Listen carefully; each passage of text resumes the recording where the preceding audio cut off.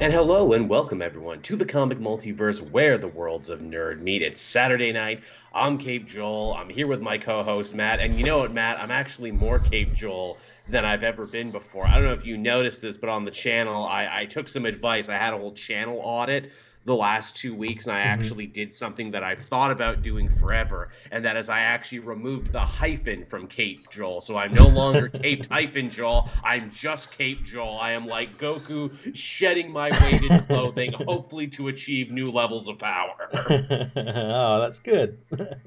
I only put the hyphen in there as like a too clever little wink and nod to Spider-Man and Ant-Man, who we will be talking about later in the show. hmm I don't know if enough people got that's why I had the hyphen in there, and I never once thought that it might actually hurt my searchability. Because, like, even when I tagged my own shit, I didn't tag it as Cape Joel. Oh, really? Yes, I didn't tag it as Cape hyphen Joel. I just put it as Cape Joel. 2 words, never one word. Though on Twitter and everything else, it kind of forces you to be one word. Yeah, that's true.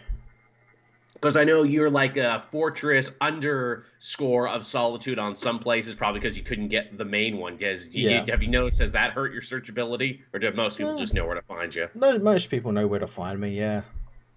Again, all the troubles and ins and outs, everyone, of this YouTube life. I've also apparently been told to remove what is it, my little 5 second animation thing at the start, because they say a lot of people actually do tune out after 5 seconds. That's how bad attention spans are on Really? YouTube. 5 seconds? Jesus Christ.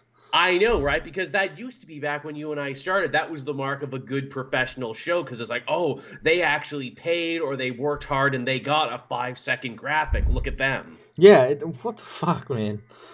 I know YouTube is so weird now, and I did some of these things, and I changed some of my tags around, and that Batman White Knight video I did, the finale, got 200 more views than normal, and I know more people were seeing it because I saw new commenters I had never seen before. Yeah, right, okay. New commenters with some truly terrible takes, and I can say that because this show is only for the real hardcore OG fans. Because we got to upload clips now, and I'm not going to upload this part, Yeah. so I can talk all sorts of mad shit on all these new people. Thank you for finding my videos. Thank you for commenting with your terrible takes. I'm really feeling the channel growth. It's not just the same handful of people who I always know. Yeah, that's good. That's good. Yeah, so that's what I've been up to. How about you, Matt? How's your week been? Yeah, pretty good. Just been trying to catch up on some videos and stuff and Yeah, it was a playing. light week, so it's a good It's been the chance to do so. last couple of weeks have been light. I think this coming week is when it starts to sort of pile on a little bit more. But yeah, it's been Yeah. good. It's been good.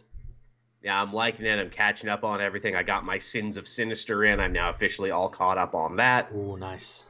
I got to see a movie. I got to see the Ant-Man, and we'll be talking Yeah. about Ant-Man later on in the show, so be sure to stick around for that, everyone. Yeah. But before anything, I guess we'll get to the news, and there actually was a fair amount of news this last week. There was.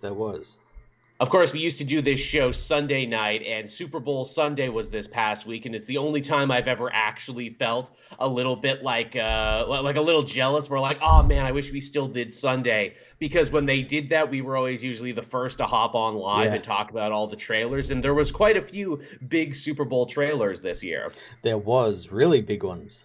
Of course, we're a comic book show first and foremost, so the ones that we were most interested in were Flashpoint and Guardians 3. Let's start with Flashpoint, this deeply cursed movie that we thought would never see the light of day. This movie that they somehow managed to make 9 seasons of a Flash TV show before we even saw the first trailer. Yeah. Oh, that's insane, isn't it? It really is. We joked in a past episode where we're like, man, with everything Ezra Miller's been up to, this one person crime wave embarrassing themselves and embarrassing the production. What is the trailer even going to look like at this point? And I think you and I joked, oh, they're going to have Keaton Batman front and center. They're going to showcase the new Superwoman above everything else. I bet that's what they're going to do, and I feel quite vindicated. Yeah. It was obvious they were going to do that because they even started doing that in like the posters that we got received, like that first poster. It's like, oh, you couldn't see Ezra Miller, you could see the Flash, couldn't see Ezra Miller, but you could see like the Batman stuff and all that sort of stuff. Oh, look at that stuff, don't look at Ezra Miller and his crime wave across Hawaii. There is such an air of like, please, for the love of God, we got Michael Keaton back. We put him in the costume. We recreated all these scenes you like from the Flashpoint comic, or probably animated movie, because most of you probably don't read comics who are seeing this. We recreate. We got a new Superwoman. She's so fun. Isn't it nice to have a Superwoman on the big screen who's not like that other Supergirl movie that everyone forgets about? Yeah. We got Affleck back. You like him, right? We got Michael Shannon back. You like him, right? And oh yeah, the Flash is in here too somewhere. Yeah, it is. His story isn't very important. Yeah, you don't need to worry about it. Not just the Flash. We got double the Flash. So hey, if knowing what you know now about Ezra Miller makes you feel uncomfortable, don't worry. We got double the Miller into your fucking eye hole. Maybe even 4, maybe even 3. You know, maybe we'll probably see more. Could be any. This really like is one of those things where I'm like, so this is why you couldn't just recast Miller. This isn't why you could just completely move stuff around, because if you did, you would literally have to reshoot double because they're playing 2 parts. Yep. Which hey, I'm sure you noticed this too, Matt, because you and I were eagle-eyed individuals there. One of the Flashes is draped in yellow, and I'm like, oh, are they spoiling that already in the trailer, that one of these Flashes is going to turn out to be Reverse Flash? I think Toys spoiled it, but it's not Reverse Flash. It's something called Dark Flash, and it's this weird fucking OC character they made for the movie, where it's just like a Flash that has like a costume that's black, and like that's it. Why couldn't they just have Reverse Flash like from the story? It's too easy. Because they have to be different. That's why. Because this is still technically the old DC universe. KT helping us out in the chat. Thank you as always, KT. My 60-something parents were sold on Keaton, so it's working on the casual audience, as I always thought it would. Yeah. As I always thought it would. And there was a moment there where I was kind of unsure, where it's like, okay, they're putting Keaton front and center here. They got the old theme music. We got a costume that actually has some grain. Is this going to work? Because, we've kind of seen the worm turn the other way now in the public discourse. And by public discourse, I, of course, mean Twitter, where people are like, actually, that last Spider-Man movie was the worst one because there was 3 different Spider people. And actually, those Star Wars were bad because Indiana Jones was in it. That's why. So I wondered, were people going to have the same take on Keaton? And the answer is no, they didn't, because people do actually genuinely like that stuff. And, call it low-hanging fruit, call it lowest common denominator if you want. It works. Yeah, it does. It really does. And and that's the thing. People need to realize that, like, there's a world outside of Twitter. Absolutely. And hey, don't get me wrong. I'm a nerd. I wore out that 89 Batman VHS until it didn't work anymore. I loved seeing Keaton again on the big screen. I love that he's getting standing ovations and his flowers. I love that he smiled directly into the camera because, it's a happy moment. It is, yeah. Also, how fucking cool is that to just have Batman be smiling? It's pretty cool. You have the smile of a man who's like, I'm here to save this whole fucking movie right now by myself. Get behind me, kid. I'll show you how it's done. Hey. The story, now that we officially have a better look at what it is Barry does the classic Barry thing of trying to save his mother, fucking up everything, and not only creating Flashpoint, but creating a world where no other metahumans exist, and Zod from the first Superman movie actually conquered Earth. Yeah, because there was no Superman to break his neck. Yeah, no Superman to break his neck. See, that's the real problem right there.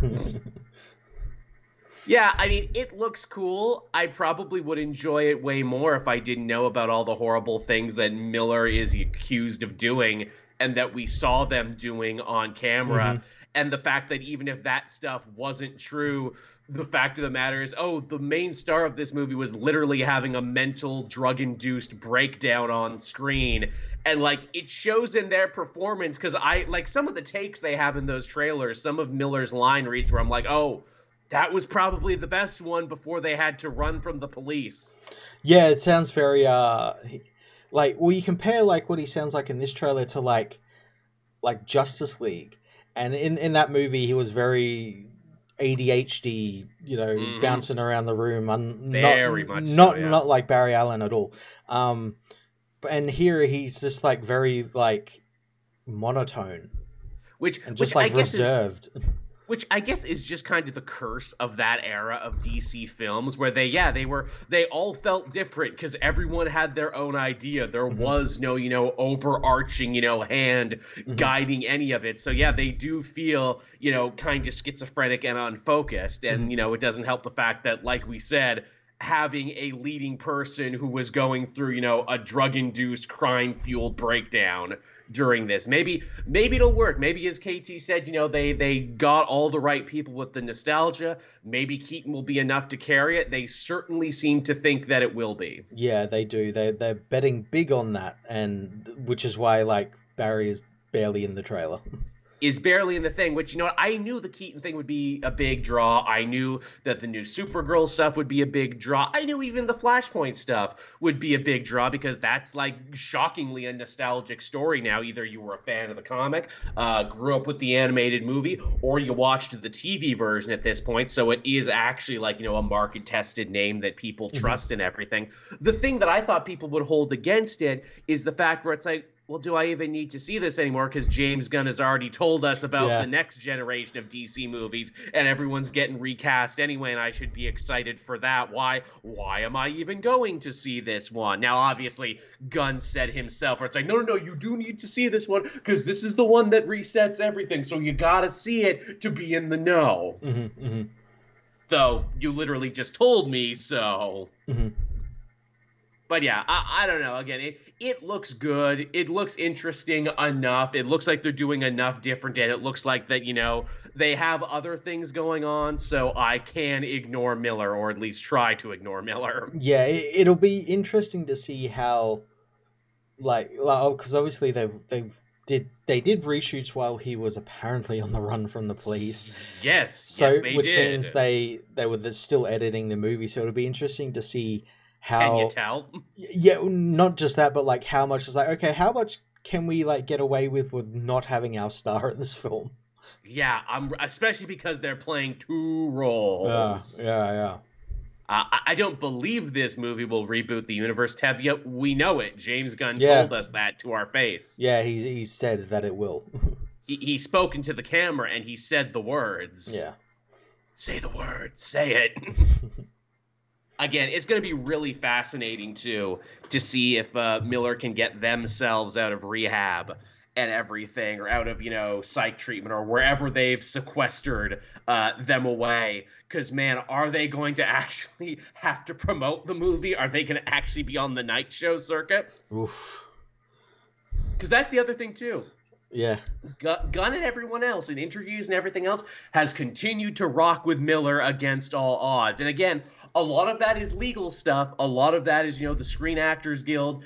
Because Miller entered treatment, they cannot legally fire them, which means that they're kind of stuck with them. And also maybe they're worried where it's like, oh, they could turn it around. Maybe it is a medication issue. Maybe it is like a real deep-seated mental thing. Maybe they can cry on all the proper nighttime talk shows. People have turned it around from less, That's true. Yeah, that's true.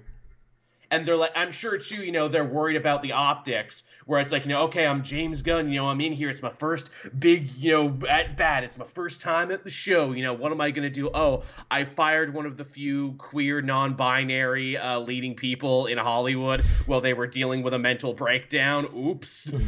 Oops. Yeah, because if Miller turned it around from that, then you look like the bad guy and you look like the asshole. Now, that being said, I've listened to Miller's ravings. I've seen them assault that woman on the street and everything there. Even if it is a drug issue, even if it is like a mental illness issue, in the back of my mind, I'm like, it feels like there's an underlying theme of asshole to these actions. I'm not going to lie. A little bit. Yeah, a little bit. Yeah, like I know people who are chemically imbalanced, people who have struggled with drug addiction and everything, and a lot of the time, it is just them trying to serve their own sickness. But some of this stuff is like, feels like you wanted to do some of that. Is all I'm saying. Not to make too much of a judgment call, just saying, feels like you were into what you were doing there. I'm God and the devil. I am the real Flash. Yeah, that's the thing. If I was a movie studio head, I'd be like, no. They're making our movie and our intellectual property part of their delusions. No. None of that now. No. But yeah, What do we think of the suit too? Because we finally got to see like the new suit in action. It looks so much better when they don't run fucking yellow LEDs through it. Like when Agreed. there's a couple of shots there where he's just standing in the suit, and it Hmm. looks great because it doesn't have the fucking lines all up it and everything. Agree. Big agree. Likewise, Keaton stuff looks great. They got more of the Oh, throwback suit, and then they got like more of a gray tinged one that he's clearly going to have for the bigger action scenes. I like it. well, the grey tinge one I think is Affleck. There's Affleck in the trailer, and he's got the Oh. grey and blue Ah. cowl on, which looks amazing. See, I didn't even clock that. That's nice, though, that, before Affleck's time is done, he got to actually wear the gray and blues. He got to play like like a proper Batman. That's nice, if nothing else. That's, a little, here's your consolation prize. Sorry things didn't work out. Sorry you ended up going back to rehab yourself because of this. Wish things could have been different. Yeah. Hey, maybe we'll get you on the flip-flop like Jason Momoa. Well, I think didn't they want him to direct a film, or like there was like rumors They did of like originally, him wanting to like. Well, I think James Gunn even talked about like maybe having him either like direct a film or like be involved in some sort of production side of stuff. Yeah, I feel like people forget that, around the time Affleck got cast as Batman originally, he was having a career renaissance, not even so much for his acting ability, but because of his directing stuff, because of Argo and Gone Girl and all that other stuff. Yeah. Well, he did do a movie while he was Batman. He did do, I can't remember what it was called, but apparently it like tanked hard because it wasn't very good. Wasn't it about like cards or gambling or something? Yeah, he was like some mob boss or something. Yeah, it didn't do very well, and I think that was like because that was Warner Brothers as well. I think that was like partly the reason why they're like, maybe you don't direct a Batman film. Which is why he probably doubled down on Batman, because it's like, I need a good good franchise paycheck now, because my passion project tanked. Because I know he was trying to make that movie forever, and it was one of those really sad cases of like, here's a passion project that didn't really work. Yeah. You hate to see it, and Hollywood is just littered with them, unfortunately. Now, that wasn't the only trailer we had either. We also had yet another look at Guardians 3. Yeah, and it looks great. It does. More excellent soundtrack needle drops. A much better look at High Evolutionary as the villain. And man, you got to take it off to Gunn as a director for really managing to, really managing to communicate to the audience what kind of villain we're dealing with. Ronan, he's Space Osama bin Laden. He's a religious zealot. Ego, he's a deadbeat dad who only rolls back into your life when he wants something. And now with High Evolutionary, he a bad man who torture the cute animals. Also, that whole line there, Rocket has being like, he hates anything that doesn't fit his own personal order. I'm like, yes, reestablishing the Guardians as the rowdy rebels of the Marvel Universe, too. Yes. Fighting the, more oppressive evil of High Evolutionary, who has his own planet and everything. And I'm like, that's good. Yeah. It's good stuff. I like it. More good needle drops there. More of them continuing to push the feeling, too, that one or more Guardians might not make it out of this one alive. Yeah, well, I don't know whether anyone is going to die, but I think it's more sort of hitting home the fact that this is it for the team. This iteration of the team. This incarnation, this era, which, no doubt about it. The trailers, to me, seem to loudly be shouting that Rocket isn't going to be making it out of this, because we see in every trailer, we see Star-Lord screaming, and there's a bunch of medical tubes around and everything. And the very sad, piece of dialogue that permeates all the trailers, Rocket saying, we'll fly away together one last time, which really sounds like a death speech, doesn't it? It does, yeah. It sounds so much like a death speech, but then I'm like, man, would they really do that? Would they really kill one of their most marketable character? A fan favorite character? Would they kill the cute friggin' raccoon? That would be a hell of a way for James Gunn to leave Marvel, be like, kill off Rocket Raccoon and then leave. Bye! Yeah. I'm off to literally go run the competition. Bye! That would be something. Nebula looks like she's going to have way more to do in this one, which I really appreciate, because, Nebula has only gotten better and better with every movie. She has, yeah. She looks like she's finally getting some meat to her role as... again, she's like an actual Guardian now, so... Yeah. So she's not just like a hanger-on. Yeah, she's had one of the best arcs from straight up villain to anti-hero to now member of the team, trading barbs and actually doing jokes and everything. Yeah, it's great. And her actress is just amazing. Her actress just kills it every time. Yeah, Karen Gillan is great. Yeah, Karen Gillan actually getting to bring some of that manic Karen Gillan energy to the role, because you see her in interviews and it's like, oh, you are literally a manic pixie come to life. And then you see Nebula and her whole thing is like, I'm stoic and have no emotions, which in a universe where everyone is colorful and funny actually kind of makes me funny too. But here she's actually getting to joke with the rest of them.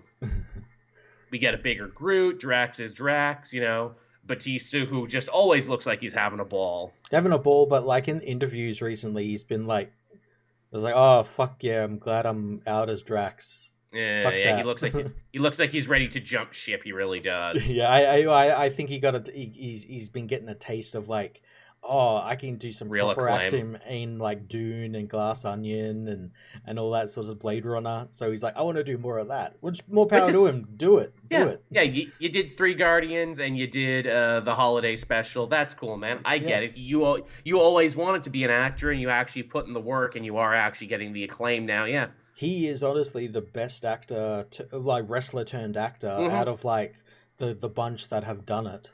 Oh yeah, for sure. I mean, I would say him and like John Cena are pretty close. Cena's getting there, yeah. Cena is definitely getting. Cena came out the gate and surprised everyone with his complexity, with like Peacemaker and everything. Where Batista worked at it over many films. Obviously, Batista now has the better like body of work. Yeah. But Cena's coming for that. In fact, we'll be talking more about Peacemaker later when we talk about the news. Yeah. But yeah, so there's your Super Bowl trailer talk, everyone. I would say 2 pretty solid trailers. Yeah, it was pretty good. There were some other trailers. Like, did you see the Fast and Furious trailer? Yes, I did actually. I'm not. Here's the thing. I'm not even really a Fast and the Furious fan, but fuck yeah, I watch all the trailers. I love how goddamn insane they are, and Fast X did not disappoint. It looks great, but then as everyone else pointed out, like, I don't know, like whether it's just like because there was like drama on the set and everything with Vin Diesel, of course. Yes. But like, did Jason Momoa like film all his scenes like on a green screen? It sure felt that way. Yeah, like because it never felt like they were in the same room together. And it's like, is that just Vin Diesel being like a petty bitch? Well, you see, Jason Damien, whatever the fuck his name is an ethereal being who is able to move through time and space. That is why he was actually there all along in the Fast universe. You just didn't see him. Yeah, God, I hate when they do that in those. But I hate it, but I absolutely love it because it's just ridiculous. I know. I said this. I'm like, you motherfucker. All right, you know what? Sure, because it's total comic book bullshit. Is what it is. That one car they flipped it like 4 issues back. It had like the new villain in it, and like, oh, like when Superman holds up the car in the first Action Comics, who's that guy who was doing this? He was there all along, you see. Yeah, Jeff Johns actually wrote a story about that car. Of course he did. Of course he did, because that's it was great. It was a great story. Yeah, because when you build the lore and you build the universe, you got to explain the frickin', backstory of every single tree branch. Yeah. Which, goddamn, again, Diesel himself, apparently Diesel, for the trailer, had like a special premiere in Hollywood just to show off the trailer, and it was a packed house, and he showed it, and he talked to the crowd, and he said something akin to, and I'm not even like paraphrasing that much, it was like, I now understand, the trials and tribulations of J.R. Tolkien, and why he stopped, working when he did, because the weight of legacy, and in lore is a lot to handle. Yes, I am the modern day Tolkien. Dom Toretto is the modern day Tolkien. Suck it. It's great. And yeah, like you said, like all the drama behind the scenes on these movies, it's honestly a miracle that they ever make any. Yeah, because there was like, well, like Vin probably like apparently wasn't working, or like he was like out of shape and just didn't give a fuck, and because he's like the star, they had to change directors. It's the whole fucking thing, yeah. Yes, yeah, because Justin Lin started doing some of this, and then he had to drop out, so now it's Louis Leterrier. Yeah, the guy who did Incredible Hulk. and Unleashed, and a lot of other movies I like. Louis Leterrier makes two types of movies. Either movies that are totally fucking baller and I love, or movies that are total dog shit, what were you thinking? Yeah, those movies are like, he came on last minute and got it done under budget. That also happens because he is one of Hollywood's most famous mercenaries, you know, do it cheap, do it quick, and get it out for, you know, July 4th weekend. Yeah. Like I heard an insane story too, like the higher ups, because obviously, you know, this is like one of the biggest franchises for the studio. So they like gave him crazy demands where it's like, look, you got to rewrite this third act before your plane lands. Fuck. Which honestly, that sounds like a Fast and the Furious fucking action scene right there. Yeah. Like, okay, the plane is going down, you got to fix the car and make it ready to go by the time it lands. And also, Louis Leterrier is there on the plane rewriting the script while it's happening. But yeah, that shit's wild. We got another look at Indiana Jones there, Dial of Destiny. Looks good. I'm not used to being excited about Indiana Jones again. Yeah, it looks good. The de-aging tech looks amazing.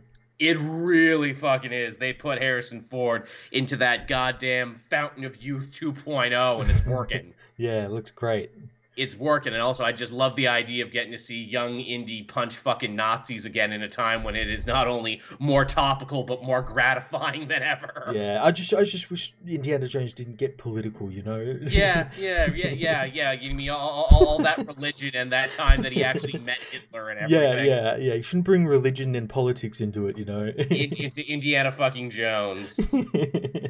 Here's my question: will we actually get to see adult Short Round in a cameo? I don't know.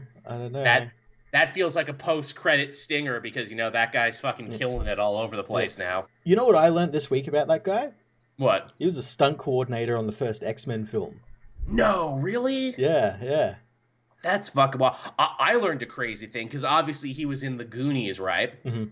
The fat kid from Goonies went on to become like an actually pretty successful, high-powered entertainment lawyer. He is now that guy's entertainment lawyer. Yeah. That's fucking great. Goonies never say die. Goonies stick together even into their 50s. I love it.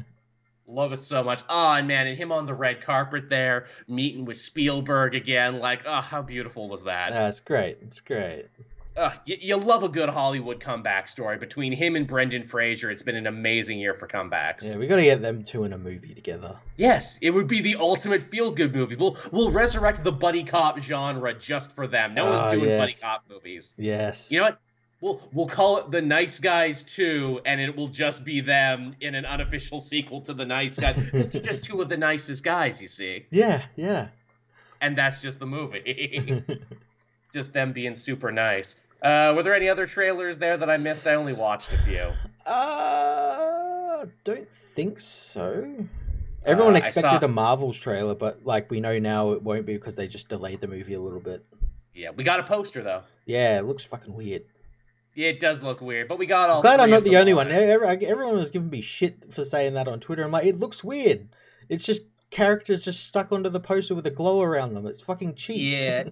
Again, that's a total thing of like, we couldn't get all three of them in at once because they're all really busy. We didn't know what order to arrange them in because we don't know who we're running with and who's more popular. So we just chose not to. We didn't have a shot of Carol just standing. We got her like mid-walk, so we put that in there where she looks like she just saw the cameraman taking the photo as she was walking. Yeah, it's like, don't these movies make $1 billion? You couldn't get all of them together in one place to take a picture? And I'm sure the answer is no, we literally couldn't because this machine moves too fast for any of us. Yeah, too fast. They were off this set onto the whatever comes next. Yeah, like I know in your simple, regular human world, but here we are higher beings, and we cannot do these simple human things. Get the fuck out of here. Also, didn't we see Adam Driver running around in a jungle with a gun, or did I imagine that? No, yeah, that's for his new movie, 65, which I fucking hate that first trailer because it spoils it, because it's like, he's like some dude from space, and his ship crash lands on a planet, and he gets hunted by animals, and the twist is he actually lands in Jurassic era Earth. Oh. Because it's like the past, and it's like, oh, you could have fucking saved that for the film, motherfuckers. Oh, is it 65 because it's 65 billion years ago? Yeah. Okay, there you go. See, it looks really fucking cool. I just really wish they didn't spoil it. I actually, you know what? Memory unlocked. I saw the poster when I went to the movies. I saw that, and I saw the Blue Beetle poster, and I saw the Spider-Verse poster all side by side. Nice. Is what I saw. But yeah, that's trailer talk, everyone. Some good stuff coming down the pipeline, I think. Yeah. Genuinely, we were excited by everything, which is rare. I was very shocked at how like kind of cool the Flash trailer looks. Guardians looks amazing. Fast X looks fucking bonkers. It sure does. Yeah. Again, I've never watched anyone except for the first one, but I love watching the series from as like an outsider looking in. Every so often, I'll poke my head and be like, "Oh, what's going on in here?" Yeah, it's insane. It's insane. looks pretty insane. Some more movie news here. Again, we talked about the Captain Marvel poster. We got confirmation from Kevin Feige there that Winter Soldier will actually be the leader in the upcoming Thunderbolts movie, whatever that is. I know that was a big question where it's like, well, why is it him and a bunch of villains and anti-heroes? You know, what's the deal? So clearly he's leading the team, but I can only assume that he's not leading it by choice if I had to, you know, make an educated guess. We see he has seniority, so... you know, true. He's about 20 odd years old, yeah. Give or take. I thought you meant seniority as like a Marvel actor. I'm like, because he's been in that more too. things. Like, yeah, that too, but yeah. Yeah, we're not going to make the Winter Soldier spin-off movie, but you can be the leader in this. Yeah, and I like that he's going to be the leader just because I know that's going to really piss off John Walker. For sure, who would definitely want to be the leader because he's like, I'm Captain America, I'm US agent, I'm like the new Captain America, but no, you don't get to lead this new, what is essentially Avengers. Yeah, we'll get to relitigate that relationship from the show. Yeah. Which is fun, too, because we're seeing that more and more. Obviously, we saw it in Doctor Strange. We saw it in Ant-Man. We'll talk about that. But, you know, more stuff from the shows are starting to affect the movie now in bigger and more noticeable ways. And I think in many ways it's actually starting to, you know, divide, you know, the really hardcore people who watch everything versus the people who just see the movies. Yes, it is. Like, I'm seeing it more and more realistically. But also, now. I think recently with what Kevin Feige has been talking about, like pulling back on like TVs and movies and stuff, I think he's also realizing that as well. Yes, that was the next piece, actually. Apparently, Kevin Feige said, you know what? Maybe we've been making too many of these shows too quickly. Maybe we should slow up on it. And yeah, fair enough. Yeah, and I'm glad he's realizing that and not like double downing and like, no, it's the audience's fault. Here's more shows. Watch them. Because, yeah, there was a little bit there on Disney Plus where it's like, okay, the new Star Wars thing just ended. Now a new Marvel show is starting. Yeah, it was like for a couple of weeks there. There was like one after the other.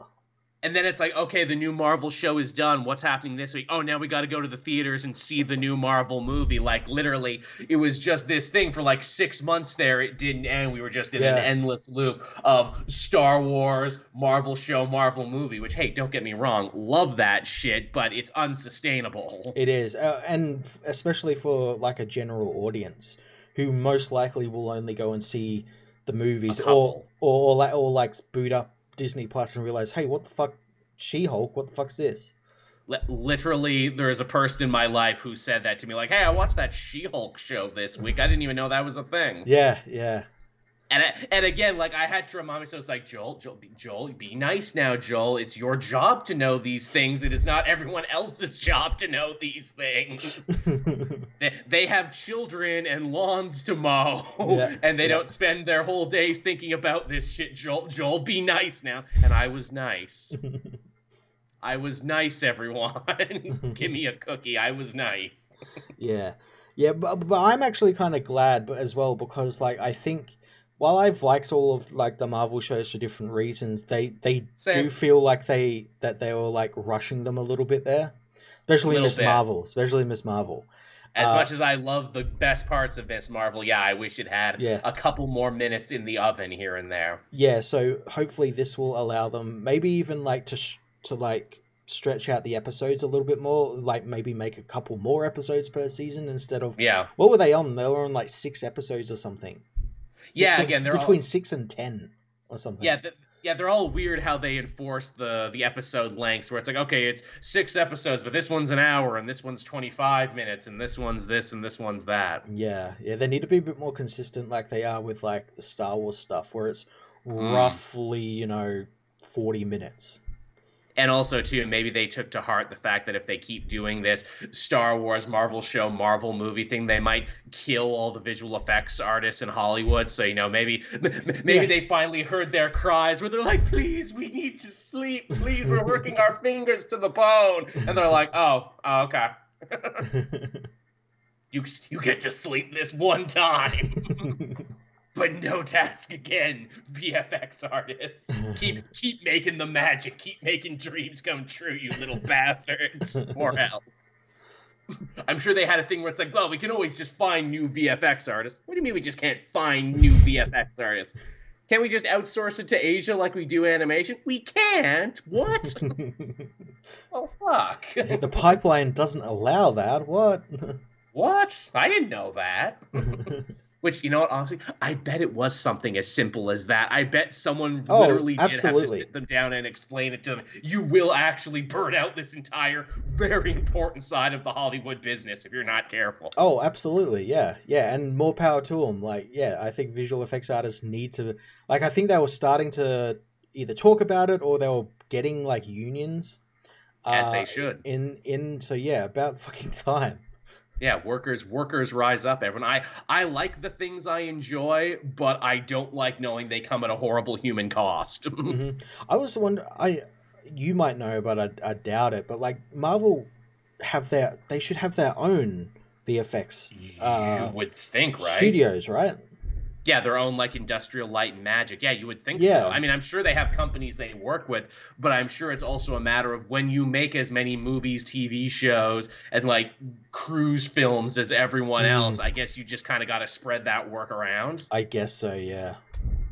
Because like one in-house group probably couldn't handle all of it. Oh, no, definitely not. And I have to assume as well there's VFX houses out there that specialize in certain things as well. Mm-hmm. Like they're not just like, oh, we do VFX which covers everything. No, we focus on we do lighting, fight scenes, we do monsters. Yeah, stuff like that. Yeah. Yeah, I hope so. But yeah, and again, we got word coming to us the chat saying that that Daredevil show is apparently supposed to be like way more episodes than everything. And are they going to space that out? Or are we going to get that in one sitting? Or will that be over multiple seasons? We don't know. If it's one season of 18 episodes, I think that's enough.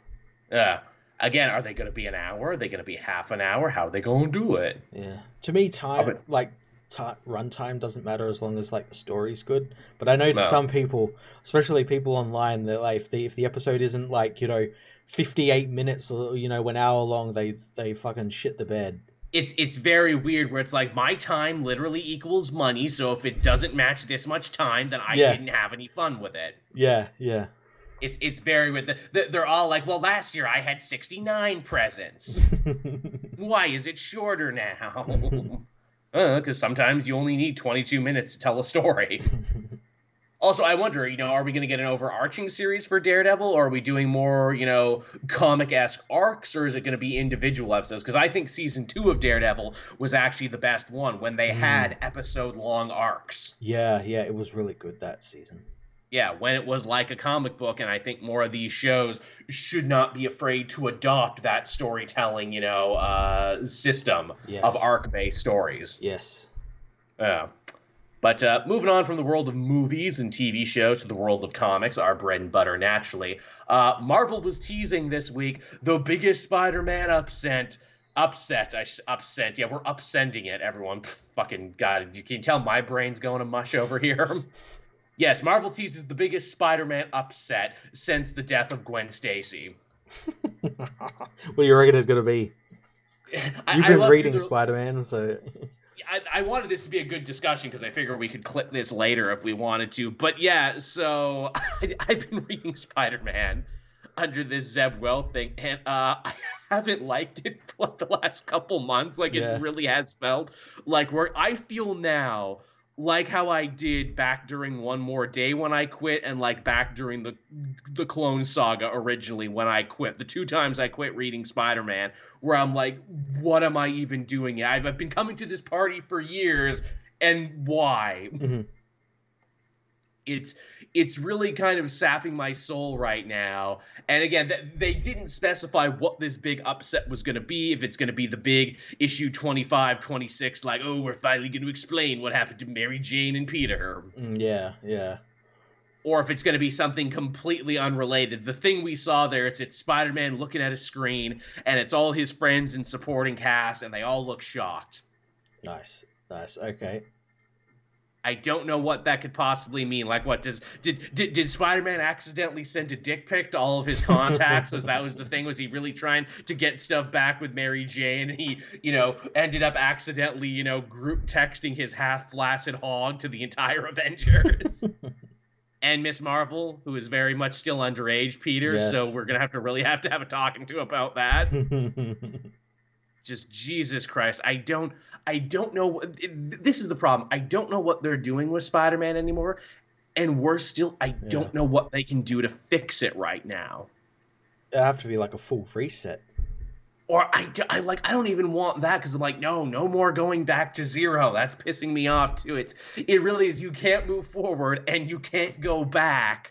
I don't know what we're doing. Just cancel Amazing Spider-Man and have Dan Slott just continue to write like his Spider-Man book that he's doing at the moment. That book is fine. That book is fine. Yeah, which is the one that you're reading, which is funny that like that's the general feeling I'm getting, where it's like, oh, there's lots of great Spider-Man stories. It's just none of them star Peter. It's the great Miles book. It's the surprisingly good Norman Osborn Gold Goblin book. It's the weirdly actually quite interesting Red Goblin book. That's like the whole Osborn film. I read the first volume of Carnage last night from Ram V because I wanted to like get up to date for all the Sins of Sinister. Fucking Carnage is good now. Seriously, that Carnage book is great because Ram V just said, what if I did Hannibal the TV show, but with Carnage? Oh, nice. And I'm like, that'd be fucking dope, Ram V. Thank you. Also, remember we talked about last week where it's like, oh, I don't know if it's still Cletus Cassidy anymore. Like, I think they tried to imply that they might make a little girl Carnage, but they didn't. No, actually, what they did do is more interesting. Basically, the Carnage symbiote is solo now. Okay, so it's just on its own. It's on its own. It's like, I don't actually need Cletus anymore. In fact, I'm pretty sure Cletus was holding me back. Mm-hmm. So the Carnage symbiote is actually its own character now, and he's actually eloquent and interesting, and he doesn't always kill people. Oh, cool. Like, oh my god, did Carnage just actually become a character? Holy shit. Yeah, right. I can't believe it. Shit's wild. He also went to space and went to Asgard and went to Hell, so he's going to like a bunch of places that Carnage doesn't normally go. Yeah, okay, so yeah, taking him out of his comfort zone, so to speak. Very much so. He also adopted a little Hannibal-style serial killer, because this guy's like, no, use me, I want to be the new host. And Carnage is like, nah, I don't actually need a human host anymore, but I'll take you with me, because, like, I need someone to talk to, essentially. It'd be weird if I just talked to no one. So he literally just adopts this little serial killer and is just kicking his ass all over the place. Right. And that's basically the book. That actually sounds really good. It's very fun. And there's like a cop that's chasing after him, and his name is John Shade. But it's spelt in a weird way that makes me think he's going to get a fucking symbiote at some point. It's spelled Shayde? Yes. Yeah, yes. Of course. It's spelled like a fucking 90s symbiote. And here's in the last issue I read, he ran into goddamn Annie Mae Parker, the pattern maker from the Spider-Verse books. And she's like, whoa, whatever Carnage is doing out here, he's actually fucking up the world web. It's all bleeding red now. Oh, no. So goddamn Peter Parker's daughter is actually involved in a story, but it's in a goddamn Carnage book. Like, literally, Ram V's like, people are just going to buy it because it's Carnage. No one's actually paying attention. I can just do whatever the hell I want. And he did. KT helping us out in the chat again. Thank you, as always. The Spider-Man office wants to be patient every time, but keeps trying to test us at the same time. Yeah, that's absolutely what they're doing. Oh, be patient. We promise we're going somewhere. Okay, I would be patient if you would stop trying me. To be fair as well, trying to please Spider-Man fans is, like, literally impossible. This is also fucking true. Impossible. This is true, and I've literally had this conversation with Sal, my other co-host from Elseworlds Exchange. He's a bigger Spider-Man fan than even me. Like, Spider-Man, like, means something to him in his life, like how Superman means something to you and Green Arrow means something to me. And we had, like, a conversation where we, like, really got to the nitty-gritty of it, and we both kind of agreed where it's like, okay, well, what do you want from Spider-Man? And the sad answer was, I don't know what I want from Spider-Man. I just know I don't want this, and I know that's not helpful, and I know that's the worst answer I can give, but I'm only being honest. And I'm like, fuck, I think we really hit pay dirt on this one. If this was therapy, I would say we made a great breakthrough. And that's the thing about Spider-Man. We're all just in therapy with Spider-Man right now. I don't know what this big Gwen Stacy-sized event could be. And honestly, I don't think they should keep doing those things. Spider-Man doesn't need more shit to blow up his life. Just tell a good, meaningful story. And we know they can, because the Miles book is good, and the Miles book is doing what the Peter book used to do. Here's the thing I want. I just want Peter to start acting his age. That's really what all I want. I want him to stop going to pieces over every little thing. That's not saying I want him to be perfect. He'll never have his life together. Shit, I don't have my life together. But I want him to at least be able to handle some things without becoming the fucking squeaky voice teen from Simpsons. Oh, God, what am I going to do now? Well, the thing I see, like, with Spider-Man acting like that is because that's how a lot of his fans act. This is also true. Spider-Man, more than just any other character, more even than Batman, a lot of fans project on Spider-Man, and a lot of their issues become his issues, and a lot of writers pick up on that, and it gets weirdly circular. Yeah. It's Spider-Man is this, friggin' snake that eats its own tail.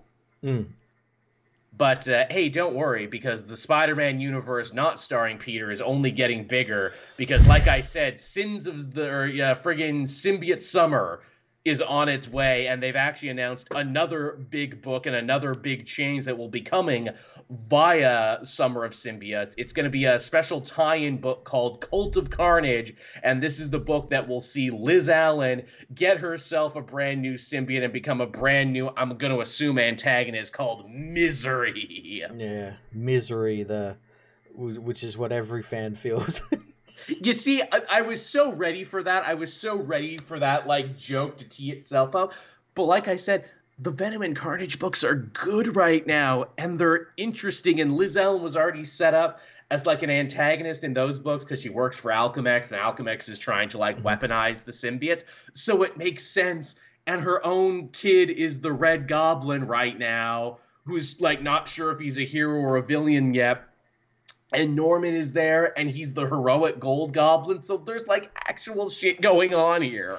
And I hate that it's like, oh, what's your favorite thing in Spider-Man now? Oh, this whole thing over here that doesn't involve Peter at all. It's so fucking crazy. We're like, yeah, we should hate this. We should be like, oh, symbiotes, what bullshit. Milk this a little more. Oh, Misery, are you for fucking real? Exactly. But to where, like, it's like, no, they actually built up to this, and this actually kind of makes sense, and I'm actually kind of excited for it. Fuck, and the actual design of Misery is good. God damn it. Why? Why does it have to be this way? Why, man? I don't understand. Up is down, black is white. I'm excited for the Cult of Carnage. Make it stop. Just make it stop, please. I don't even know what we're doing anymore. I guess from there we can move on from Marvel Comics to DC Comics. Obviously, we've been reading Lazarus Planet, which is not so much as an event as it is a series of promotional anthologies to set up new things that they may or may not do. Which I think we can agree is the most annoying part of it, especially because they will introduce brand new characters like The Vigil and City Boy and, Circuit Breaker, and then be like, well, if I do like these characters, where can I even see them again? Well, they answered that question this week, Matt, in the brand new DC imprint, We Are Legends, which is going to be headlined by Jessica Chen. So literally, all of this was just to set up a brand new imprint, because DC has had excellent luck with imprints, haven't they? Remember the Dark Matter universe imprint, Matt? And with this news came with it the fact that I'm just not covering the rest of the Lazarus Planet books just because like it's just been built up to all of this and like it's not gonna go anywhere. It's not gonna go anywhere. I mean, really, the only one you got to read is the last one. The last one written by Mark Waid is the last one you need to read. Yeah, yeah. I've been in it this long, so I'm like, fuck it, I might as well see it to the end. I think we have like one more after this, and then the actual Mark Waid finale, which is hilarious. Finale comes out this week. Oh, is it actually this week? Okay, fine then. There's no more tie-ins or anything.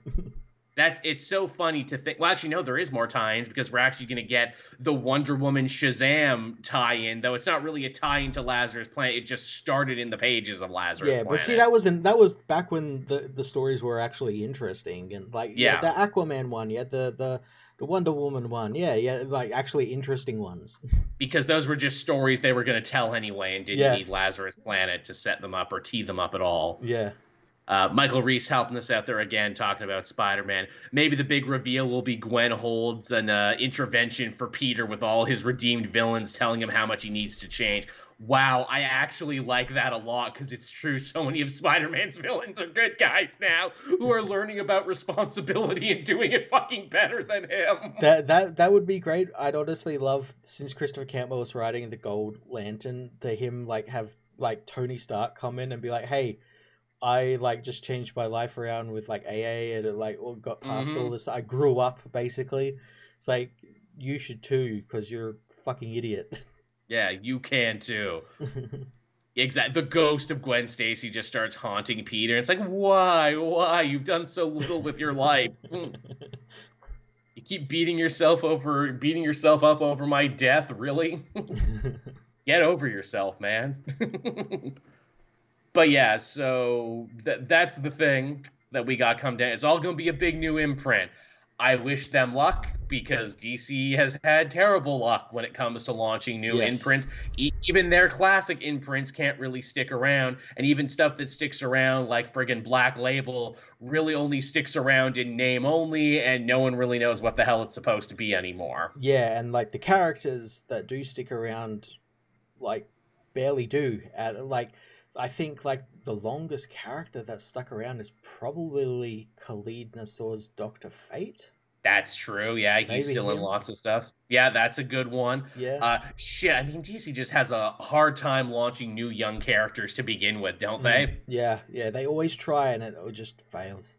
Like, the last big new character you mentioned who wasn't Khalid was Blue Beetle, and Blue Beetle lives in this horrible limbo of constantly being, his book canceled. Yep.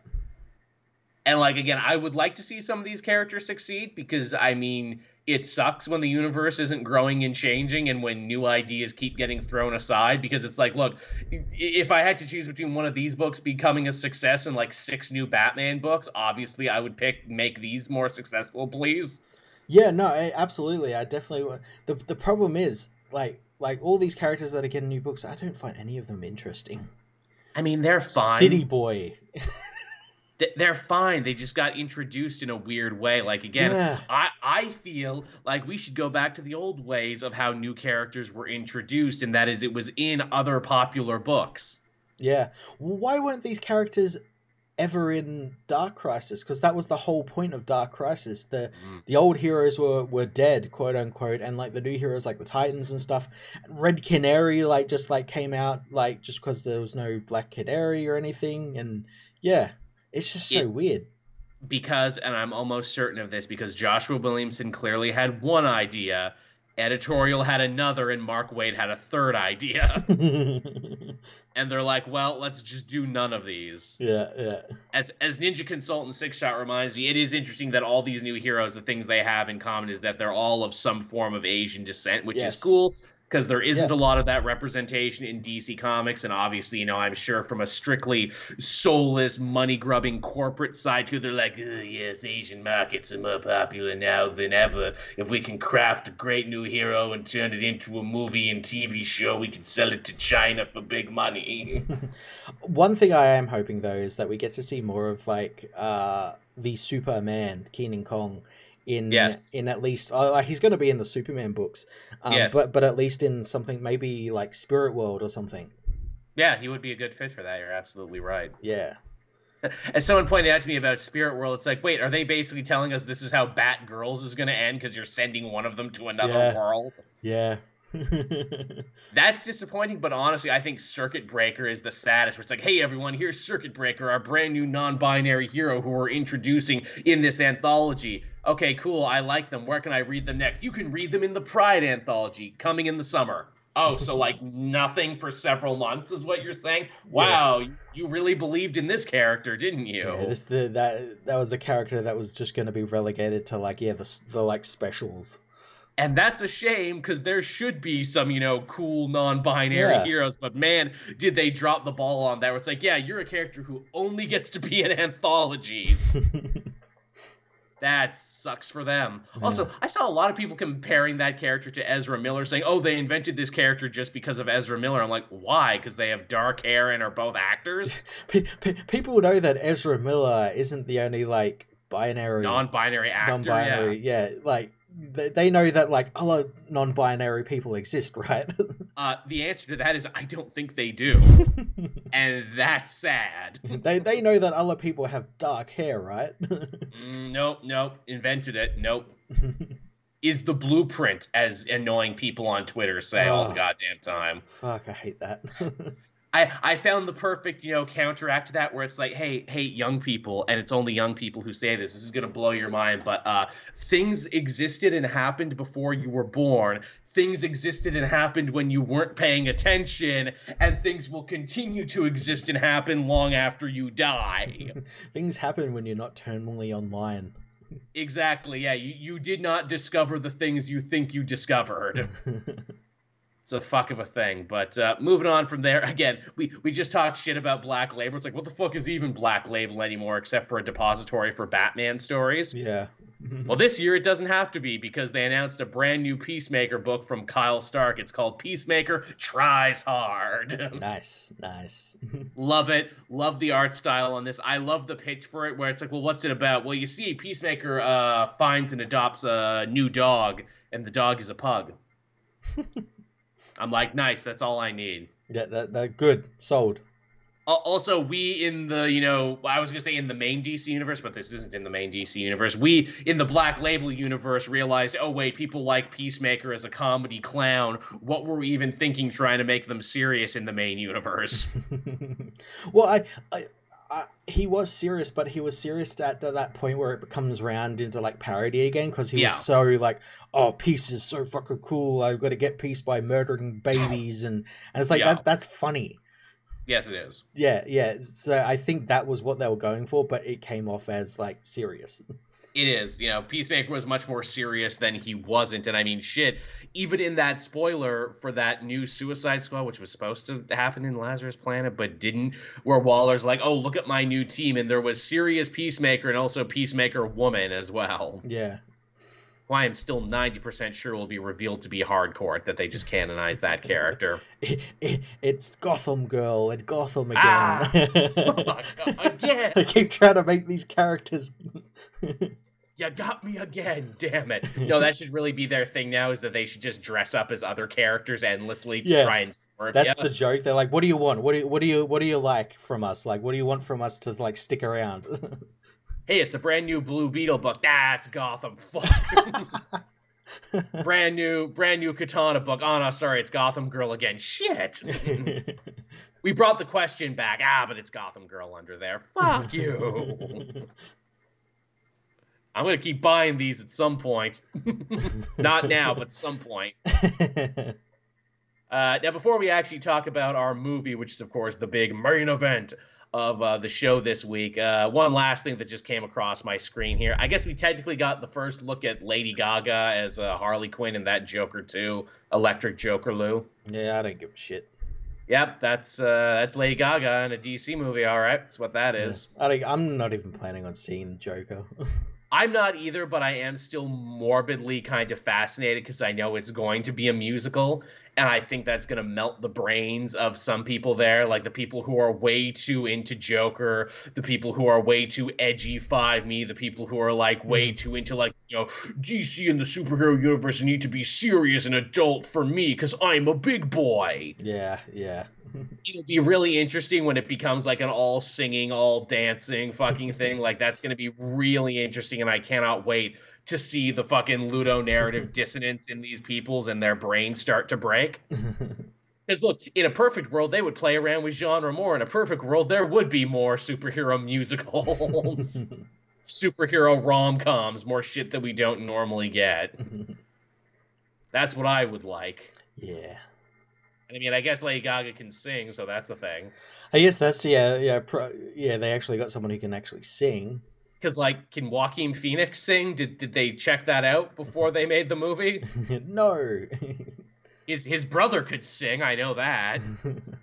Did they think he's his brother? Is that the thing? Yeah, that's the thing. Oh, this is the other Phoenix, isn't it? Yeah, this is River Phoenix. Damn it! He's been dead for like a long time, guys. Shit, we didn't know that. Because I mean, Joker just use deep fakes to bring him back. Yeah, because the fact that like the first Joker was the success it was in the first place is super weird, and I wonder, can they keep that going for a sequel that by all right should not have existed? That's the thing that pissed me off about the first Joker movie too, where it's like, really, you're not ending this definitively, you're leaving the door open for a sequel? Fuck. Yeah. So annoying. Yeah, it wasn't just a one and done. I have to feel that was like a mandate, maybe. Probably. But hey, at least we get that great clip there that makes the rounds on the internet every so often of that dude really losing his shit that Joker wasn't nominated for Best Picture. Yeah. What is more important to America right now than Joker? Yeah, he was getting like, what was it? He was getting like pissy that Parasite won or something, wasn't it? Yes, exactly. Yeah. Foreign film in black and white, yeah. Yeah. Which, again, I'm just like, yes, you are what is wrong with nerd culture and entertainment discourse in general, rolled up into one clip. So really, I should thank you for this, that I can just point to that clip and go, that's the problem. This unironic Nerd Crew sketch come to life with all of his fucking collectibles behind him and everything. Yeah. What is more important to America now than Joker? The Joker's important, guys. It's really important. I don't know what horrible creation I'm becoming when I channel that. And with that, everyone, we can actually talk about Ant-Man Quantumania. Matt and I both got a chance to see it. I saw it on Friday, which is good because it means I didn't have to rush home to talk about it for the show. And also, I don't know if you heard this, Matt, but a lot of the critics who actually got to see it early, they got like emails being like, look, you can review the movie, but you can't talk about this, this, and this, which has never happened before for these Marvel movies where they actually kind of got gag ordered on some certain spoilers. I'm guessing the post-credits? I can only assume, because beyond that, that's really the only big twist thing that happens. Yeah. Though they didn't want anyone to reveal that Greg Turkington was back. Yeah, can't reveal that. The what a fun scene when it was. In fact, that's the thing that I guess we'll talk about as we enter Ant-Man and talk about Quantumania in depth there. Way more legacy gags and way more connections to the other movies than A, I was expecting, and B, more than any of the other Marvel movies. This one really, really, leaned on the fact where it's like, look, you saw the other two, right? Yeah. Oh, as well as you have to remember as well, it's also going to be the first film to build up towards Kang Dynasty and Secret Wars and everything. And as well as the first time Ant-Man has actually had some like pull in the game, more or less. Yes. Like he's actually being a part of the build up to it, whereas the last two movies really weren't. He's always the blow off. Yeah. He's always the blow-off to the big Avenger events. And I have to wonder, too, as I sat here and watched this movie, there was a whole part in the middle, and I'm sure you felt it, too, where it's like, oh, they filmed this during COVID. Oh, there's a lot of reverse shot going on here. Oh, there's a lot of people weren't on set at the same time in this. Uh-oh. And there's a point where it's like, wait, we're this late in the movie and Kang hasn't showed up yet. Was Kang supposed to be like a secret villain in this, and MODOK was supposed to be the main villain, and then they changed it and actually flipped it? I think Kang was always meant to be in there, but I think what it was that they were trying to build him up.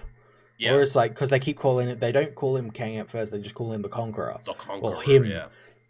And they keep building that up throughout the film until he appears. But I think they needed to do it a little bit more. Yeah, they very shark in Jaws it, no doubt about it. And I will say, all the reviews you've heard are right. Jonathan Majors is great in the role. He kills it. It's completely different from the version that he played, or the variant, I should say, in the Loki show. He's, making a feast of this, and he gets a really cool, like, down and dirty, fight with Paul Rudd himself near the end of the movie, where I'm like, oh, this is cool. It's just them knocking the shit out of each other. Yeah, it's pleasantly surprising. He gets to show off at least one of his arms, where it's like, yeah, I got into Creed shape for this. They could only show off one. They couldn't fit both of them in camera shot. It's too big. Too big. Yeah. He's as big as All Outdoors. IMAX couldn't even contain all that beef that he worked for, and good on you, sir, for doing that. I almost looked the other day, I'm like, Jonathan Majors workout, and it's like, you're never going to be able to fucking do that, Joel. What are you talking about?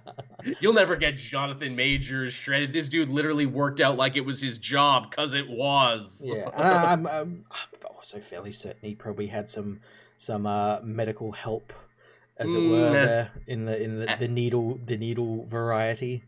You mean to tell me that people don't get that big and strong just with green vegetables, prayer, and homework? You mean to tell me there's a pharmaceutical side to big muscle gain? Next you're gonna tell me the Liver King is on the friggin' juice too. No, he's completely natural, yeah. Completely natural, His guts absolutely. Blowing out of the abs, that's completely natural, yeah. Doesn't touch the stuff, brother. Yeah. But yeah, so what is really interesting about this movie to me, like thematically and structure-wise, is the trailer really sold it, as you said, like it's the biggest Ant-Man movie ever. He has more stake in the game than ever before.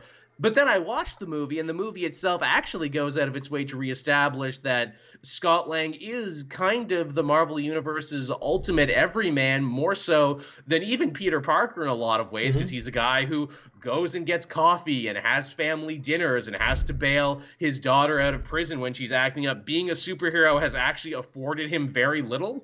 Yeah, which is really strange when I saw like some of the criticisms on the film where they didn't like that it was like not like the last two, whereas when those last two came out, they didn't. Though. Yeah, well, that's it. Yeah, it kind of is. Whereas when the last two came out, they didn't like that it wasn't like the other Avengers films and was a palate cleanser. They flip and flop all the time, but but it very much is like those last two. It's just they have a slightly bigger staked villain. Yeah, they just transplanted it someone else. But yeah, this is very much like those other Ant-Man movies. It's Scott Lang, this lovable schlub, trying to make his life work. He's written a book now, which I love. The book has been a running theme now. We saw that in the Miss Marvel show, and now we're seeing it here, him actually reading excerpts from it. Apparently that's actually going to be a book you can buy. Oh, that's fun. Yeah, I want to read that. Yeah. I want to read that. Another thing, too, and I keep mentioning how the trailer kind of in many ways sold a different movie than we got. This one blew my mind. Obviously, the thing that, I kept coming back time and time to again is Kang talking to who I assume to be Scott, saying, do this for me and I'll give you more time with your daughter. I'll make up for all the time that you lost. Yeah, Kang's not talking to Scott when he says that. He's talking to Janet. Yeah, he does say something similar to Scott, but yeah, it's they really focus on the Janet Kang relationship because Janet's the one who finds him when he crash lands in the quantum realm. Yeah, she had a whole secret history with Kang. That was the reason she was afraid of them ever going back or ever communicating with him. Janet has a lot to do in this movie. She's basically the other main character. Yeah, it's great. Yeah, I was not expecting her to get that much to do, but then it's like, yeah, well, you spent the whole movie getting her back. You might as well give her more to do. It's 2023, and both Michael Keaton and Michelle Pfeiffer are like the leads in 2 superhero films. What a world, right? The more things change, the more they say the shame. Like, shit, Janet did so much. I'm like, you could probably have just lost Wasp, actually. Wasp doesn't actually add much. She shoots and she helps in the action scenes. Yes, Wasp disappeared when she went to go and get her COVID vaccine, or not get her COVID vaccine. Yeah, not get it. Yeah, she was driving truck apparently somewhere in Ontario. Ooh, man, can I say, like, when I was seeing it, and I'm like, I can't believe I'm going to see this fucking movie with Evangeline Lilly, who was supporting all those goddamn terrorists. Here's the best part. On the day I went to go see it, on the Friday, the big commission came in here in Canada and being like, yep, Trudeau was totally totally, valid in his actions of, rounding those people up and doing the emergency measures and everything. And I'm like, cool. I'm enjoying this movie knowing that Evangeline Lilly is probably very sad right now. I'm loving this movie that much more, imagining how sad she must be. But yes, she doesn't all have that much to do. Douglas is good. He actually has a whole little runner about his ants. I'm glad they brought it back to the ants, because there's a point in the movie where I'm like, I don't think there's going to be any ants in this Ant-Man movie. They made him the Ant-Man. They really, really did. I did miss Michael Pena, though. I'm not going to lie. I know that they would probably have had nothing for him to do in this, because it is about the Lang Pym family and their dynamics and everything, but I just miss Michael Pena, man. Yeah, well, he's busy being a weirdo Scientologist or something. I don't know. Oh, that's right. He is. Shit, I forgot. God damn, that's a shame. Yeah. But we get a lot of, new characters in the Quantum Realm, kind of the locals, and they're all a lot of fun. Yeah, the goo guy is played by David Dash Melton, who played Kurt in the other two films. And the Spot in Suicide Squad. Oh, that's actually really good. I didn't catch that at first. Oh, I'm glad they found a role for him. Yeah. The big barbarian lady whose name escapes me at the moment. She's great. She also gets a lot to do. Yeah. I was shocked in the action scenes and everything else. I'm like, man, she's really involved in this. Yeah, she's like almost like a third or fourth lead. She really is. I'm like, shit, is she going to leave with them at the end of this? Is she coming back? Can we see more of her? I would not be surprised if we do see her in like a later film in like a war against Kang, or like she's leading the Quantum Realm or something against them. Mm-hmm. Yeah. She, of course, ties into the bigger story that is, Cassie's story. And again, very understated. The movie never stopped to say this. I had to really stop and think about this myself. Because, at the beginning of the movie, she's kind of acting up and everything. She has a secret suit she's not telling her dad about. She's getting arrested, which, obviously is a trouble for Scott because, he's, reminded about his own criminal past and doesn't want his daughter falling down that role. Though, ironically, she also became a Robin Hood-style, morally upstanding criminal where it's like, yeah, I got arrested at a protest because a bunch of San Francisco cops were, clearing out a homeless encampment. We can't stand up to these evil tyrants who displace people. And what does she do when she gets to the Quantum Realm? Helps a group of people stop an evil tyrant who was displacing them from their homes. Yeah. It's great. It's so good.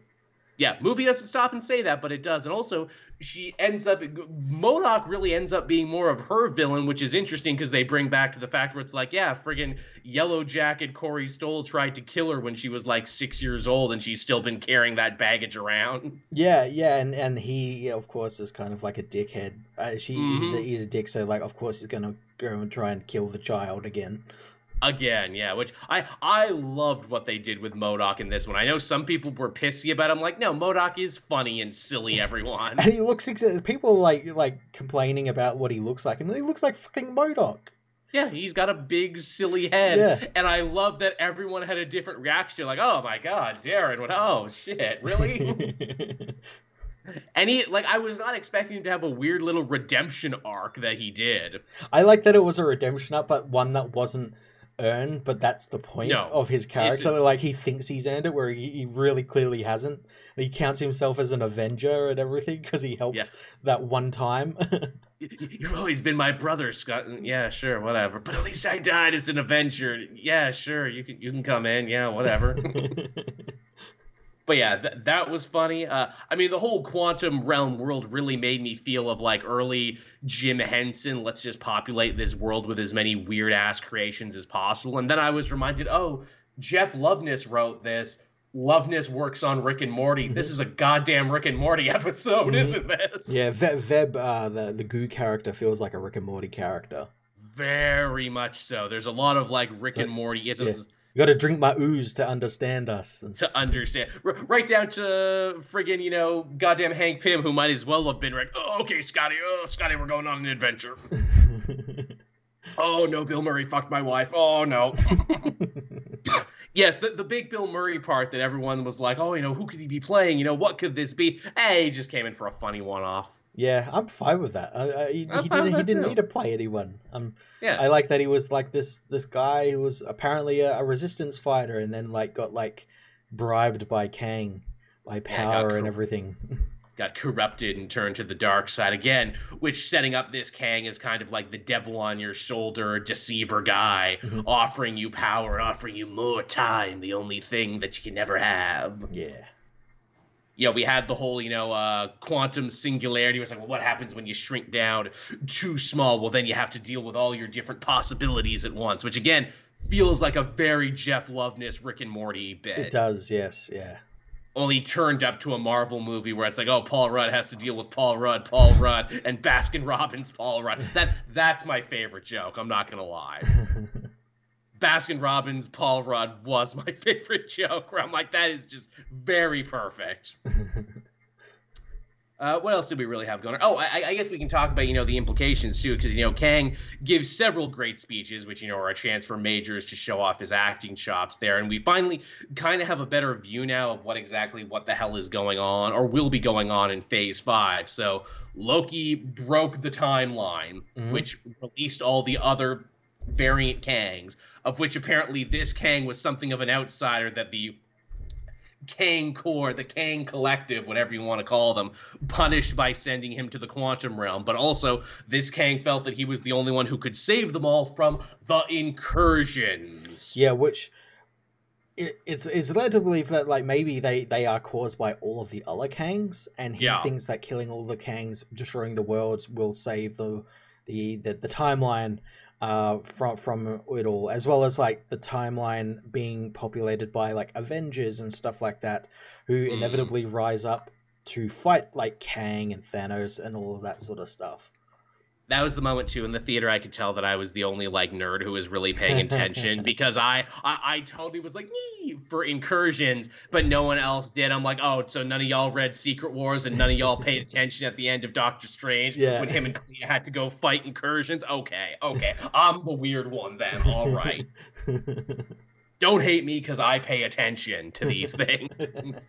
because it's literally my job, because I had to go back and make a podcast and make it entertaining. Which I'm doing now. I hope I'm doing a good job, everyone. ChemDog, I did, Joel. Well, thank you, Chem. I'm glad I can make a show for people like me who also, totally popped at the thought of incursions. And also, too, what I was really unexpected, they actually do away with it. Well, seemingly do away with this Kang. They just shrunk him down smaller, which, as we've seen, getting shrunk down small is not a death sentence in this universe. Yeah, and do realize he got shrunk down into the multiverse engine, so he's probably just been sent to another multiverse. Yeah.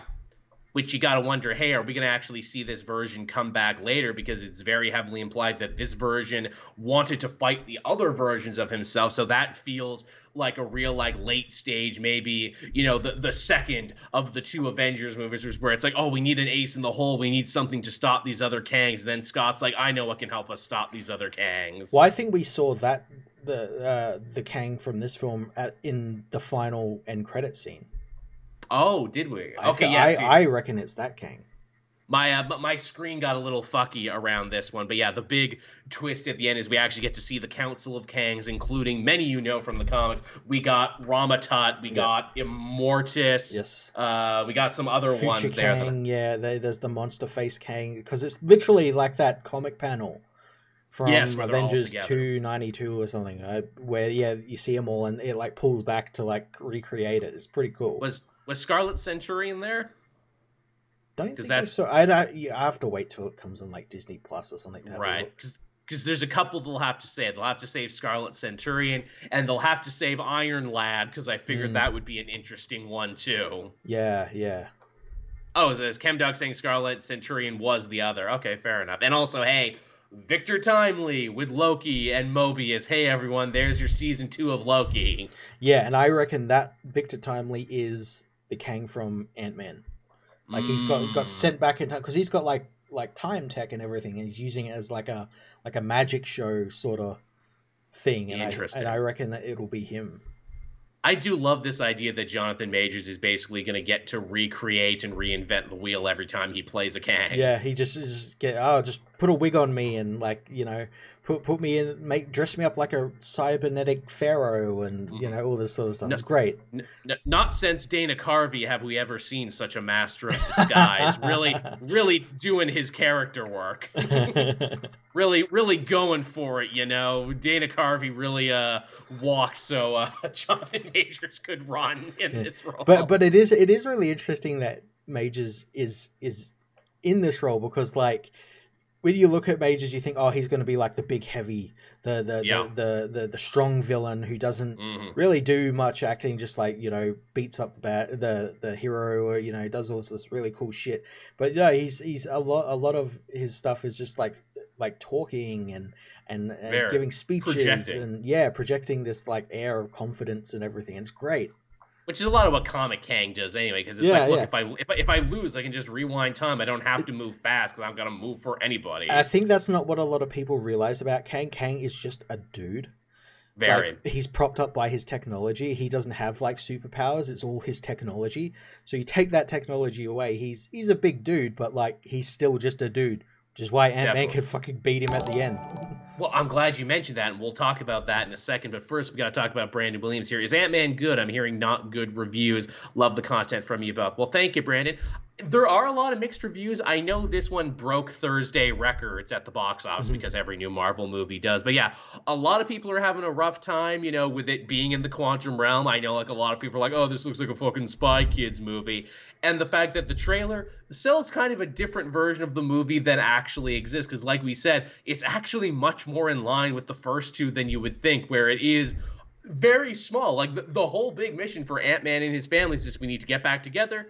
We need to escape. That's literally the long and short of it. And also, nowadays, a lot of critics don't really hide the fact that they don't like Marvel movies. Like, just for the fact that they exist and are in cinemas.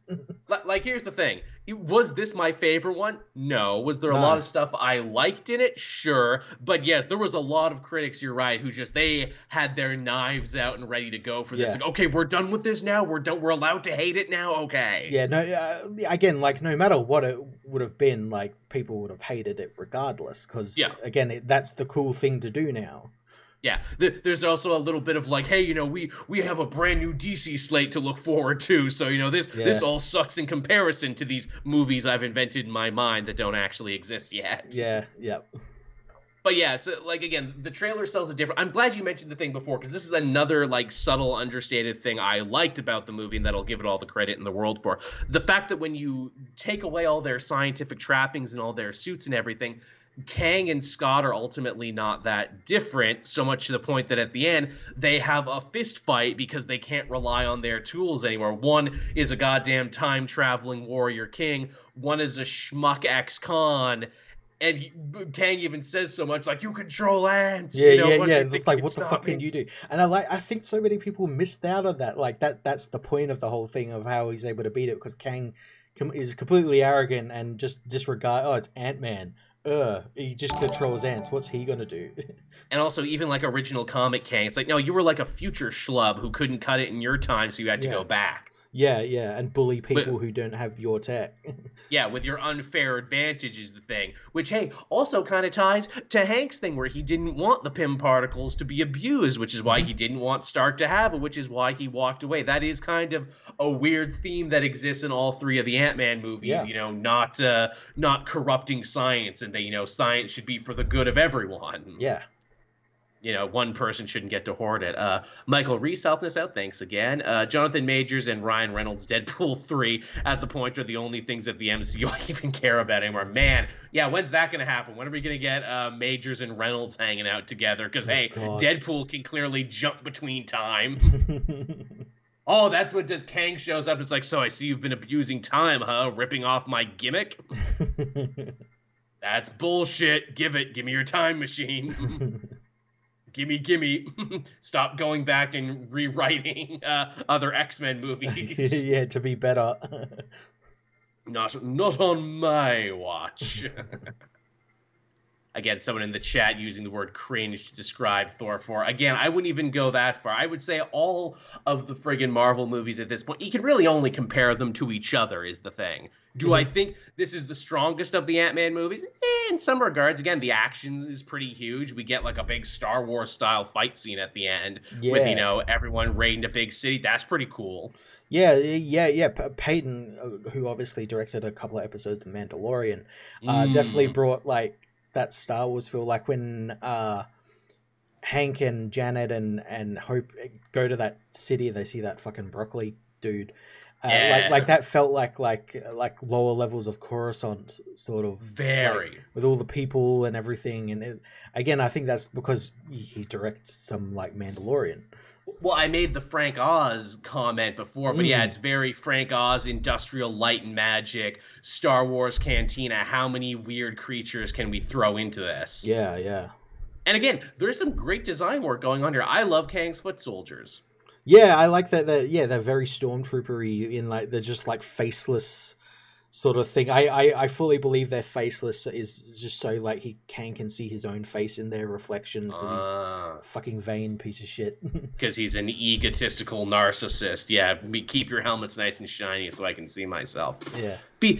Beyond that, honestly, there's not really all that much to talk about in talking about Quantumania, because it is very much a what you see is what you get kind of movie. You know, there are some themes, there are some character growth, there's some funny jokes, but I mean, there's really, you know what this is? This is the middle part of a bigger story, and it knows that Loki was the first part that kicked this off. This is the middle part, and then everything we see after this with Loki season 2 and the big Avengers and everything else, that's going to be the next part of the story. This is a middle child. Which is really strange, because like many of the critics said, they complained that it was more of a movie that sets things up than a movie on its own. I'm like, no, that not at all. It couldn't exist without all the stuff that came before. It literally keeps calling back to stuff that happened before. Darren Cross, Janet, the missing time in the blip and everything. If anything, this is what's so funny about Marvel movies, because it really does feel like at times that people are watching and, you know, are experiencing two completely different movies. Because my criticism is the exact opposite, that this one can't exist without calling back to everything else, that it almost can't stand on its own. Yeah, and of course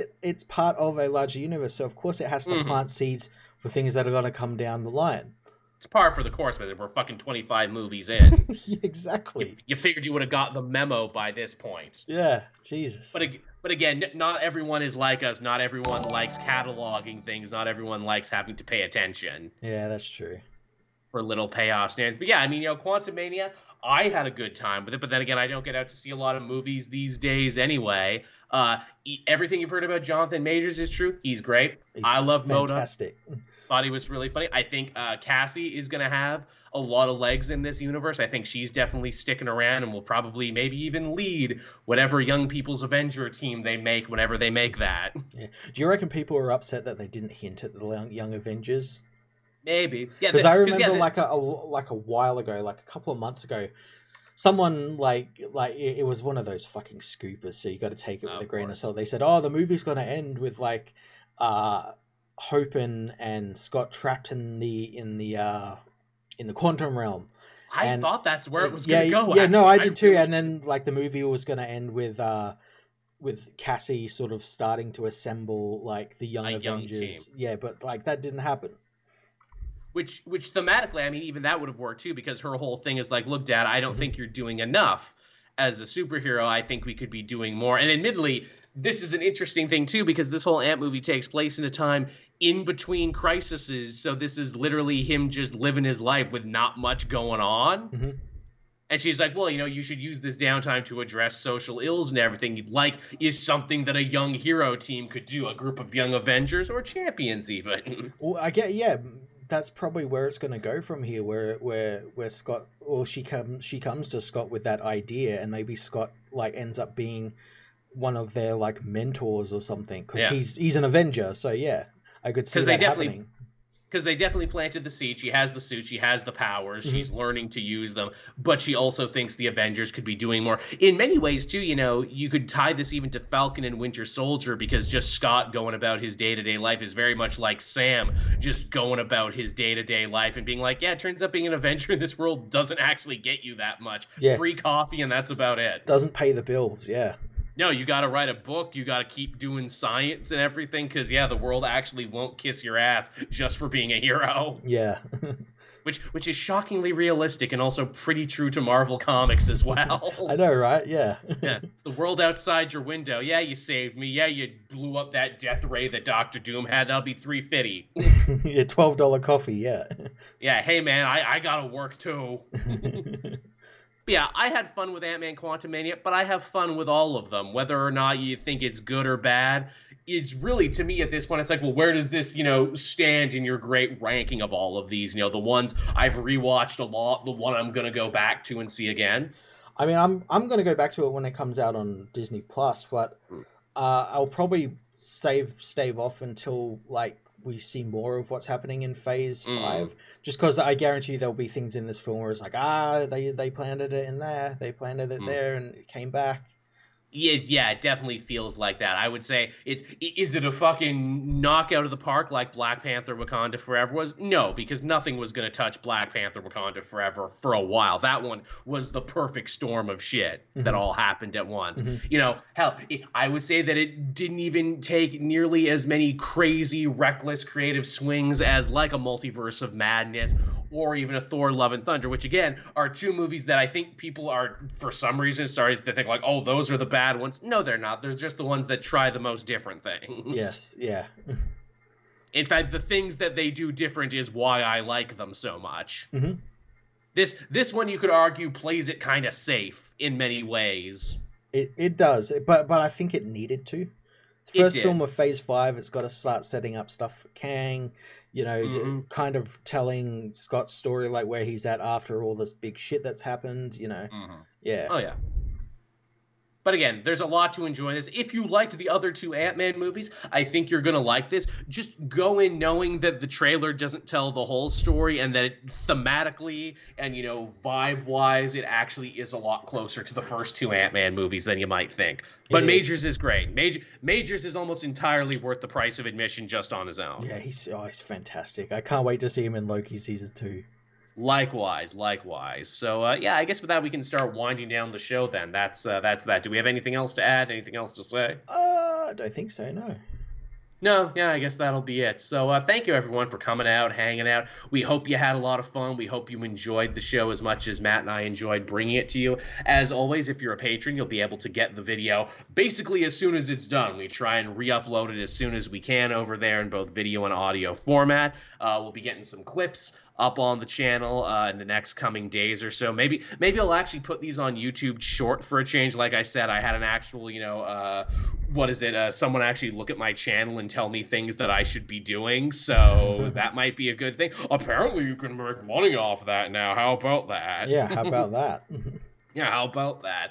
So those clips will be coming down the pipeline. The audio version goes live every Wednesday. I usually try and coincide a clip with the link to the show. It's on SoundCloud. It's on friggin' iTunes. It's on, you know, Google Podcasts. Again, I feel like I need to say this over and over again because some people aren't getting this information, even though I try and say it. But then it's like, yeah, but that's you say it live when all the people who always watch the show, the real diehards, are watching, so they already know that. It's the other people you gotta try and reach. I'm going to get some carrier pigeons next to carry out that news to as many people as I can. Yeah, some telegrams, yeah. Yeah, some telegrams. You got anything else going on, Matt? Anything else you want to promote while we're right here, right now? Not at this moment, no. I've just been catching up on comic reviews, but Superman issue 1 starts this week, so I'm looking forward to that. This week? Nice. This week. Yes. Should we do that, too, before we leave? Should we do the what's coming out this week? Yeah, we can do that. I'm just trying to think of, because I looked at it, like, couple of days ago. I think it was like Superman 1. I mean that's all I really give a shit about at the moment. Yeah, so. Yeah. I mean, for you, that's all that matters, and that's fine. I totally get it. Hey, we're using a League of Super Geeks for this, which is actually a really great resource for comic people. I've really fallen in love with these guys. Yeah. They keep track of everything and even tell me who's in the issue. Ooh. All right, so this week we're getting Nightwing 101. Looks to be another story with him and the newly assembled Justice League. Mm-hmm. Or Titans. We got Flash 793, more 1 Minute War. Yep. Amazing Spider-Man 20. Okay, your favorite. Yeah, my favorite. Batman Superman, World's Finest 12. Ooh, yay. Thor 31. Oh, fuck yeah. Superman 1, Deadpool 4, which I kind of fell off on, but I was kind of enjoying. Carnage 10, which, like I said, I'm actually getting up to date on that now. Expect a video on Crimson Court soon. Nice. Clayface One Bad Day comes out this week. Oh, that's still happening, that event thing? I think this is the last one. Yeah, okay. I want to say this is the last one. Deceased War of the Undead Gods 6 is this week. Oh, awesome. Immoral X-Men #1 is this week, and it's literally just it's Sinister Emma Frost just choking the shit out of regular Mr. Sinister on the cover. So that's pretty good. You got Dr. Aphra, you got Yoda, we got Lazarus Planet Omega. So yes, Lazarus Planet actually ends this thank God. It felt like it would never end. And it kinda didn't. Superman Space Age. Oh, fuck yes. The 3rd issue of that's come out. Hell yeah. Betsy Braddock, Captain Britain #1. Really? She's getting a spin-off? Really? Good for her, I guess. That Gargoyles book is going on. That Harley Quinn Legion of Bats animated series. I almost feel like I should read that because it's going to be a long time in between that and the new show. Punisher War Journal Base #1. Okay, who's that by? I don't know what that one's about. This looks like he's wearing the shirt from the new Punisher run. Okay. Oh, it's Torin Grobenbeck. It's the Torin real Grobenbeck, yeah. It's the real Viking who is writing Thor at the moment. Oh, nice. There you go. Yeah, I think she wrote another one before, actually. Yeah, that'll be fun. A woman writing Punisher. Yeah, I think she wrote the other one because this is like part of a series of weird like Punisher one-shots that are like kind of tying in. Okay. To kind of tying into what Zdarsky's doing, but not quite tying in. It's weird how they've chosen to do this. Cool. This is like what's happening in between, and yeah, I think that's everything from this week. So yeah, pretty big week. It's heating up again. Yeah, it's getting into it. So again, be sure to keep your eyes peeled to my channel and Matt's channel, and we're gonna try and keep you up to date on all of these things as they come out. Yeah. Yeah, so thank you everyone for watching and hanging out with us, and we'll be back again next week. Same Comic Multiverse time, same Comic Multiverse place. Yeah, catch you later, everyone. Yeah, catch you later, everyone. Bye-bye.